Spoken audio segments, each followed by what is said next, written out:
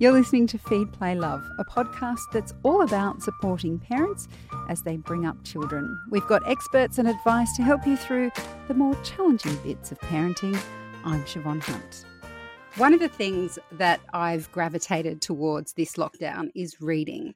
Now, when my kids were very small, I didn't have the time or the energy to read, but now they're a bit bigger. I love nothing more than to sink into bed at night to read. Reading before bed has a way of soothing my mind in a way I do not get from Netflix. So I thought it could be something that you might enjoy too. So I've invited my smartest, most well-read and fun friend onto the show to talk us through her favourite books to escape into this lockdown. Melanie Tate is a TV and radio presenter and playwright. Hi, Mel. How are you? Hi, Siobhan. That was such a generous introduction. Thank you so much. I'm really well, thank you. Well, actually, I've kind of been treating this show as just a way to entertain myself and hoping that people come along with me. So thank you for coming on, because I am so excited. All of the books that you are talking about today, I haven't read any of them. So this is very exciting. But I do know that you're a big reader. So how did you whittle down your favourites to the ones you're going to talk to us about today? Well, I find reading a really interesting, like, I'm a massive reader, but I go in and out of phases, and I found it really difficult to read for a big portion of this lockdown, which makes me feel a little bit discombobulated, because I feel like as long as I've got a good book of fiction in my life, I'm in a pretty good space. And the books that I've got for us to talk about today are basically books that are good kickstarters for reading. If you haven't read for a while, or if you're looking for something that you're just going to really, really just sit back and enjoy, these 4 books that I've chosen today, I just are 4 of my favorite in all of my book collection that I never ever don't have at least a spare copy of to send somebody else. Oh, I love that, because we all have those books, don't we, that are gifts to someone. And I feel like there's nothing as special as giving that kind of book to someone. So, okay, tell me, what one do you want to start with? So I want to start with a book called The Uncommon Reader by Alan Bennett. And it's actually the only book on this list that's written by a man. And because I find the last few years of reading, I've always been somebody who's read all the great men of fiction. But recently, the last few years, the tide has really turned with who is releasing books and who's writing books, and my entire reading list is pretty much always women now, but this book I go back to again and again and again. So it's a novella. It's really, really short, and it tells the story of the Queen. So we're in Buckingham Palace, and the Queen discovers that below Buckingham Palace there's a mobile library, like the libraries that used to come around when we were kids, to different schools and things. And she discovers this mobile library, and being polite and being the Queen, she gets out a book. And because she's the Queen, she has to finish everything she starts. So she finishes this book and takes it back and ends up having a friendship with the person who runs the library, but also she develops a love of reading in the process. And the whole book is basically a love story to reading itself. It's very funny and very smart and very cute and charming, but at the same time, it talks about this really, I think, deep and important part of reading, about how reading is a muscle, and how the more we read, the more deeply we can go into our reading and into ideas and into big stories. And it just tells the story of the radicalization of the Queen in about, I think it's about 100 pages, 120 pages, and you'll laugh and have a great time for every single second of it. It takes a couple of hours to read, and it's a complete delight. Oh, I love that, because it's so true that with some books, you put it down and it can resonate for so much longer in such a, I don't know, it's a really subtle way, but it makes you feel more alive when you read a good book. Yes. And The Uncommon Reader by Alan Bennett is just a book that, if you're having trouble committing to books, or if you're in Netflix land and you're wanting to get back to fiction, or you're one of those people that really has trouble reading fiction, as a lot of people do, there's so many reminders all the way through this little book about what a joy and how enriching reading is. And that's why I always give it to people. And I always recommend it when people are going on holidays and they say, oh, I want a good, easy book. This is a really good, easy book, but there's a lot of meat on its little bones, if that makes sense. It's an absolute cracker. Okay, excellent. And what comes after The Uncommon Reader? So the next one is a book that I've actually discovered this lockdown, and it's called Devotions. It's the collected poetry of Mary Oliver. Now, I don't know about you, Siobhan. I'm not a huge poetry reader. Like, I like it when I read it, but I don't seek it out. And the reason I found this one is Mary Oliver has this beautiful little poetry book called Dog Songs, which is all about dogs. It's all poetry about dogs. And that's piqued my interest into reading about her and reading more of her poetry. And I got this collected version of her sort of life's work that she put together just before she died, called Devotions. And it's a really beautiful book for our time, because basically it's all about nature and love and whatever you might find God to be or spirituality to be. And I think that these are things we're all thinking about at the moment. We're all, if we're not near nature, we're dreaming about it.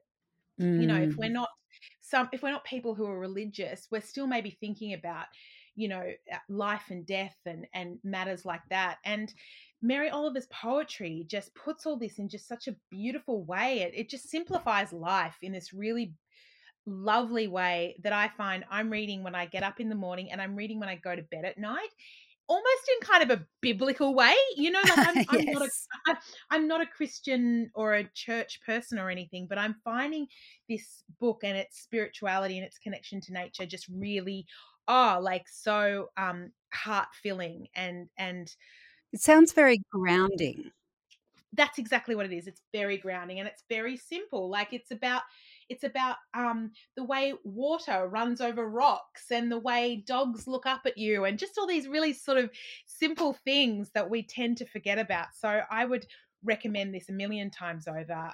Mary Oliver's Devotions, the selected poems of Mary Oliver. It's just absolutely beautiful. Sounds like, during lockdown, I think a few of us have had multiple existential crises. So that might be something, might be a balm for that kind of angsty feeling. Yeah, it super is. And the great thing too about poetry as well is, like, there's two things I love about poetry. One of them is that the way poets describe our world back to us, poets and comedians, I just find them so like geniuses, but also the other great thing about poetry is quite often they're puzzles. They're little puzzles we have to figure out.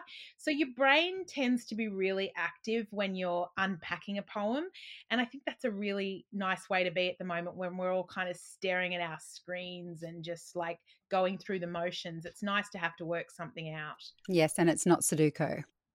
Yes. Or it's not it's not like some TikTok, like, I don't know, a whole heap of TikTok questions or something like that. It's nice. It's written on a page. It's beautiful. And we can also feel quite smug that we're reading poetry. Exactly, that we're reading poetry, my God. And we're just so enriched by it. That's the thing. Like, you just, I don't know, I come away from my little reading of her poems and just feel like the world we're going to be okay, and that to me is a real gift. That is a gift. And another book you have here, I'm a little bit concerned, but I'm open to you explaining to me. Sorrow and Bliss by Meg Mason. Okay. So Sorrow and Bliss by Meg Mason is a book that has been, I think it's been out about a year, and it's one of those books that you just keep seeing popping up in people's Instagram feeds. Oh, I read this book and I loved it. Oh, I read this book and I loved it.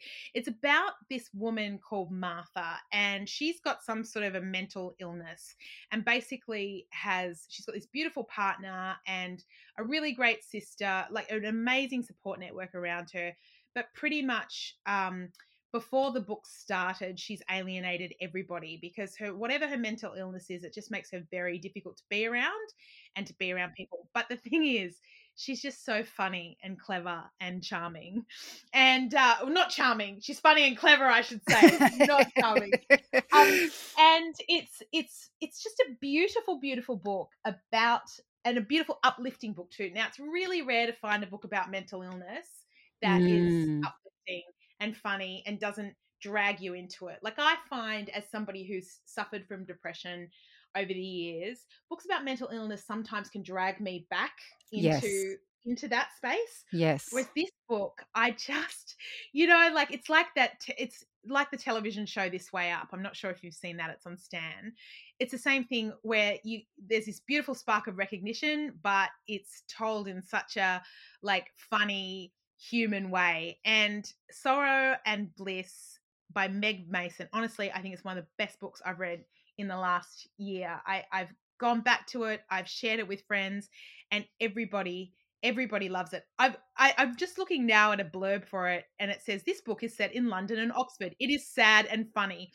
And that's a great way of describing it, because it's not so funny and lovely that your heart doesn't feel something for it. You know what I mean? Yes. Like, it's just got, because I feel like we need all those things.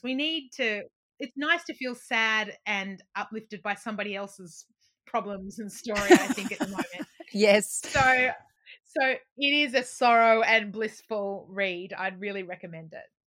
I did say that I was concerned about that last title, but then your final book is it's rather a unique title. I Feel Bad About My Neck. What is this book about? I Feel Bad About My Neck is a bunch of, and it's called, its full title is I Feel Bad About My Neck and Other Thoughts on Being a Woman. It's from the late writer Nora Ephron. So Nora Ephron, who wrote When Harry Met Sally and Sleepless in Seattle and a bunch of, gorgeous rom-coms that we all, love over the years. She was a journalist before she was anything else, and a columnist, and she continued to write columns throughout her entire life. And this is one of her last books of essays that she released, and it's a lot about age. Like, it's really, it's terrific, because it's, the views of a 65-year-old woman looking back on being younger and what she'd tell her younger self and all that kind of stuff. She's got a great essay in it, which makes me so wistful for our old life, called On Maintenance, when she talks about hair dye and having blow dries and why they're important. She also there's also another great essay in it about the time that she worked in JFK's office as an intern. Oh my Lord.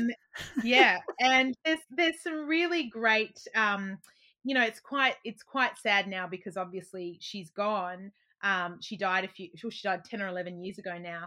She writes a whole list of things of what she wished she had have known as a young person. So it's just full of lovely, funny wisdom. And it's one of those books that I just always return to if I've got a few minutes and I need to laugh, or I need to sort of get a pick me up. It's the book to go to. Nora Ephron's I Feel Bad About My Neck. Oh, brilliant. I feel like I need to go on Amazon and just order them all now, because once upon a time I would have gone to the library, but that's not an option right now. Yeah, it's not an option. Look, if I've always got a spare of at least one of those hanging around the house. So I'll find one and I'll send it over to you, because I sent two of them away yesterday. I sent one of my spares of Mary Oliver and one of my spares of Alan Bennett out to friends yesterday. I'm always doing it. Look at that. I love that. And listen, I do follow you, of course, on Instagram. I know that you, in lockdown, and actually previous to lockdown, you're a bit like me, became a bit of a crazy plant lady. And I'm just wondering, what else keeps you happy during this lockdown? What else keeps you buoyant? Is it your plants as well? Yeah, it's my plants.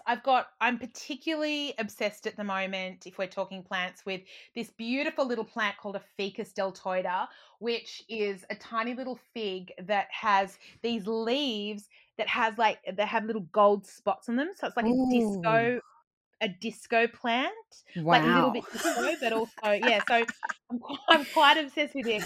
And I'm also just completely, as usual, obsessed with meeting my niece and nephew at the park and seeing how cute they are, or getting cute videos of them. Melanie, thank you so much for joining us today, and I've really enjoyed chatting with you. and keep safe the rest of this lockdown. Siobhan, thank you so much for having me and giving me an excuse to talk about these 4 beautiful, fun, lovely books. I hope that if you haven't read them or your listener hasn't read them, they just run out and get them straight away or order them online because they're all fab. That's Melanie Tate, TV and radio presenter and playwright. Feed, Play, Love is a babyology podcast produced and presented by me, Siobhan Hunt. I'd love to hear from you, so if you'd like to get in touch, email me at feedplaylove@theparentbrand.com.au. See you next time.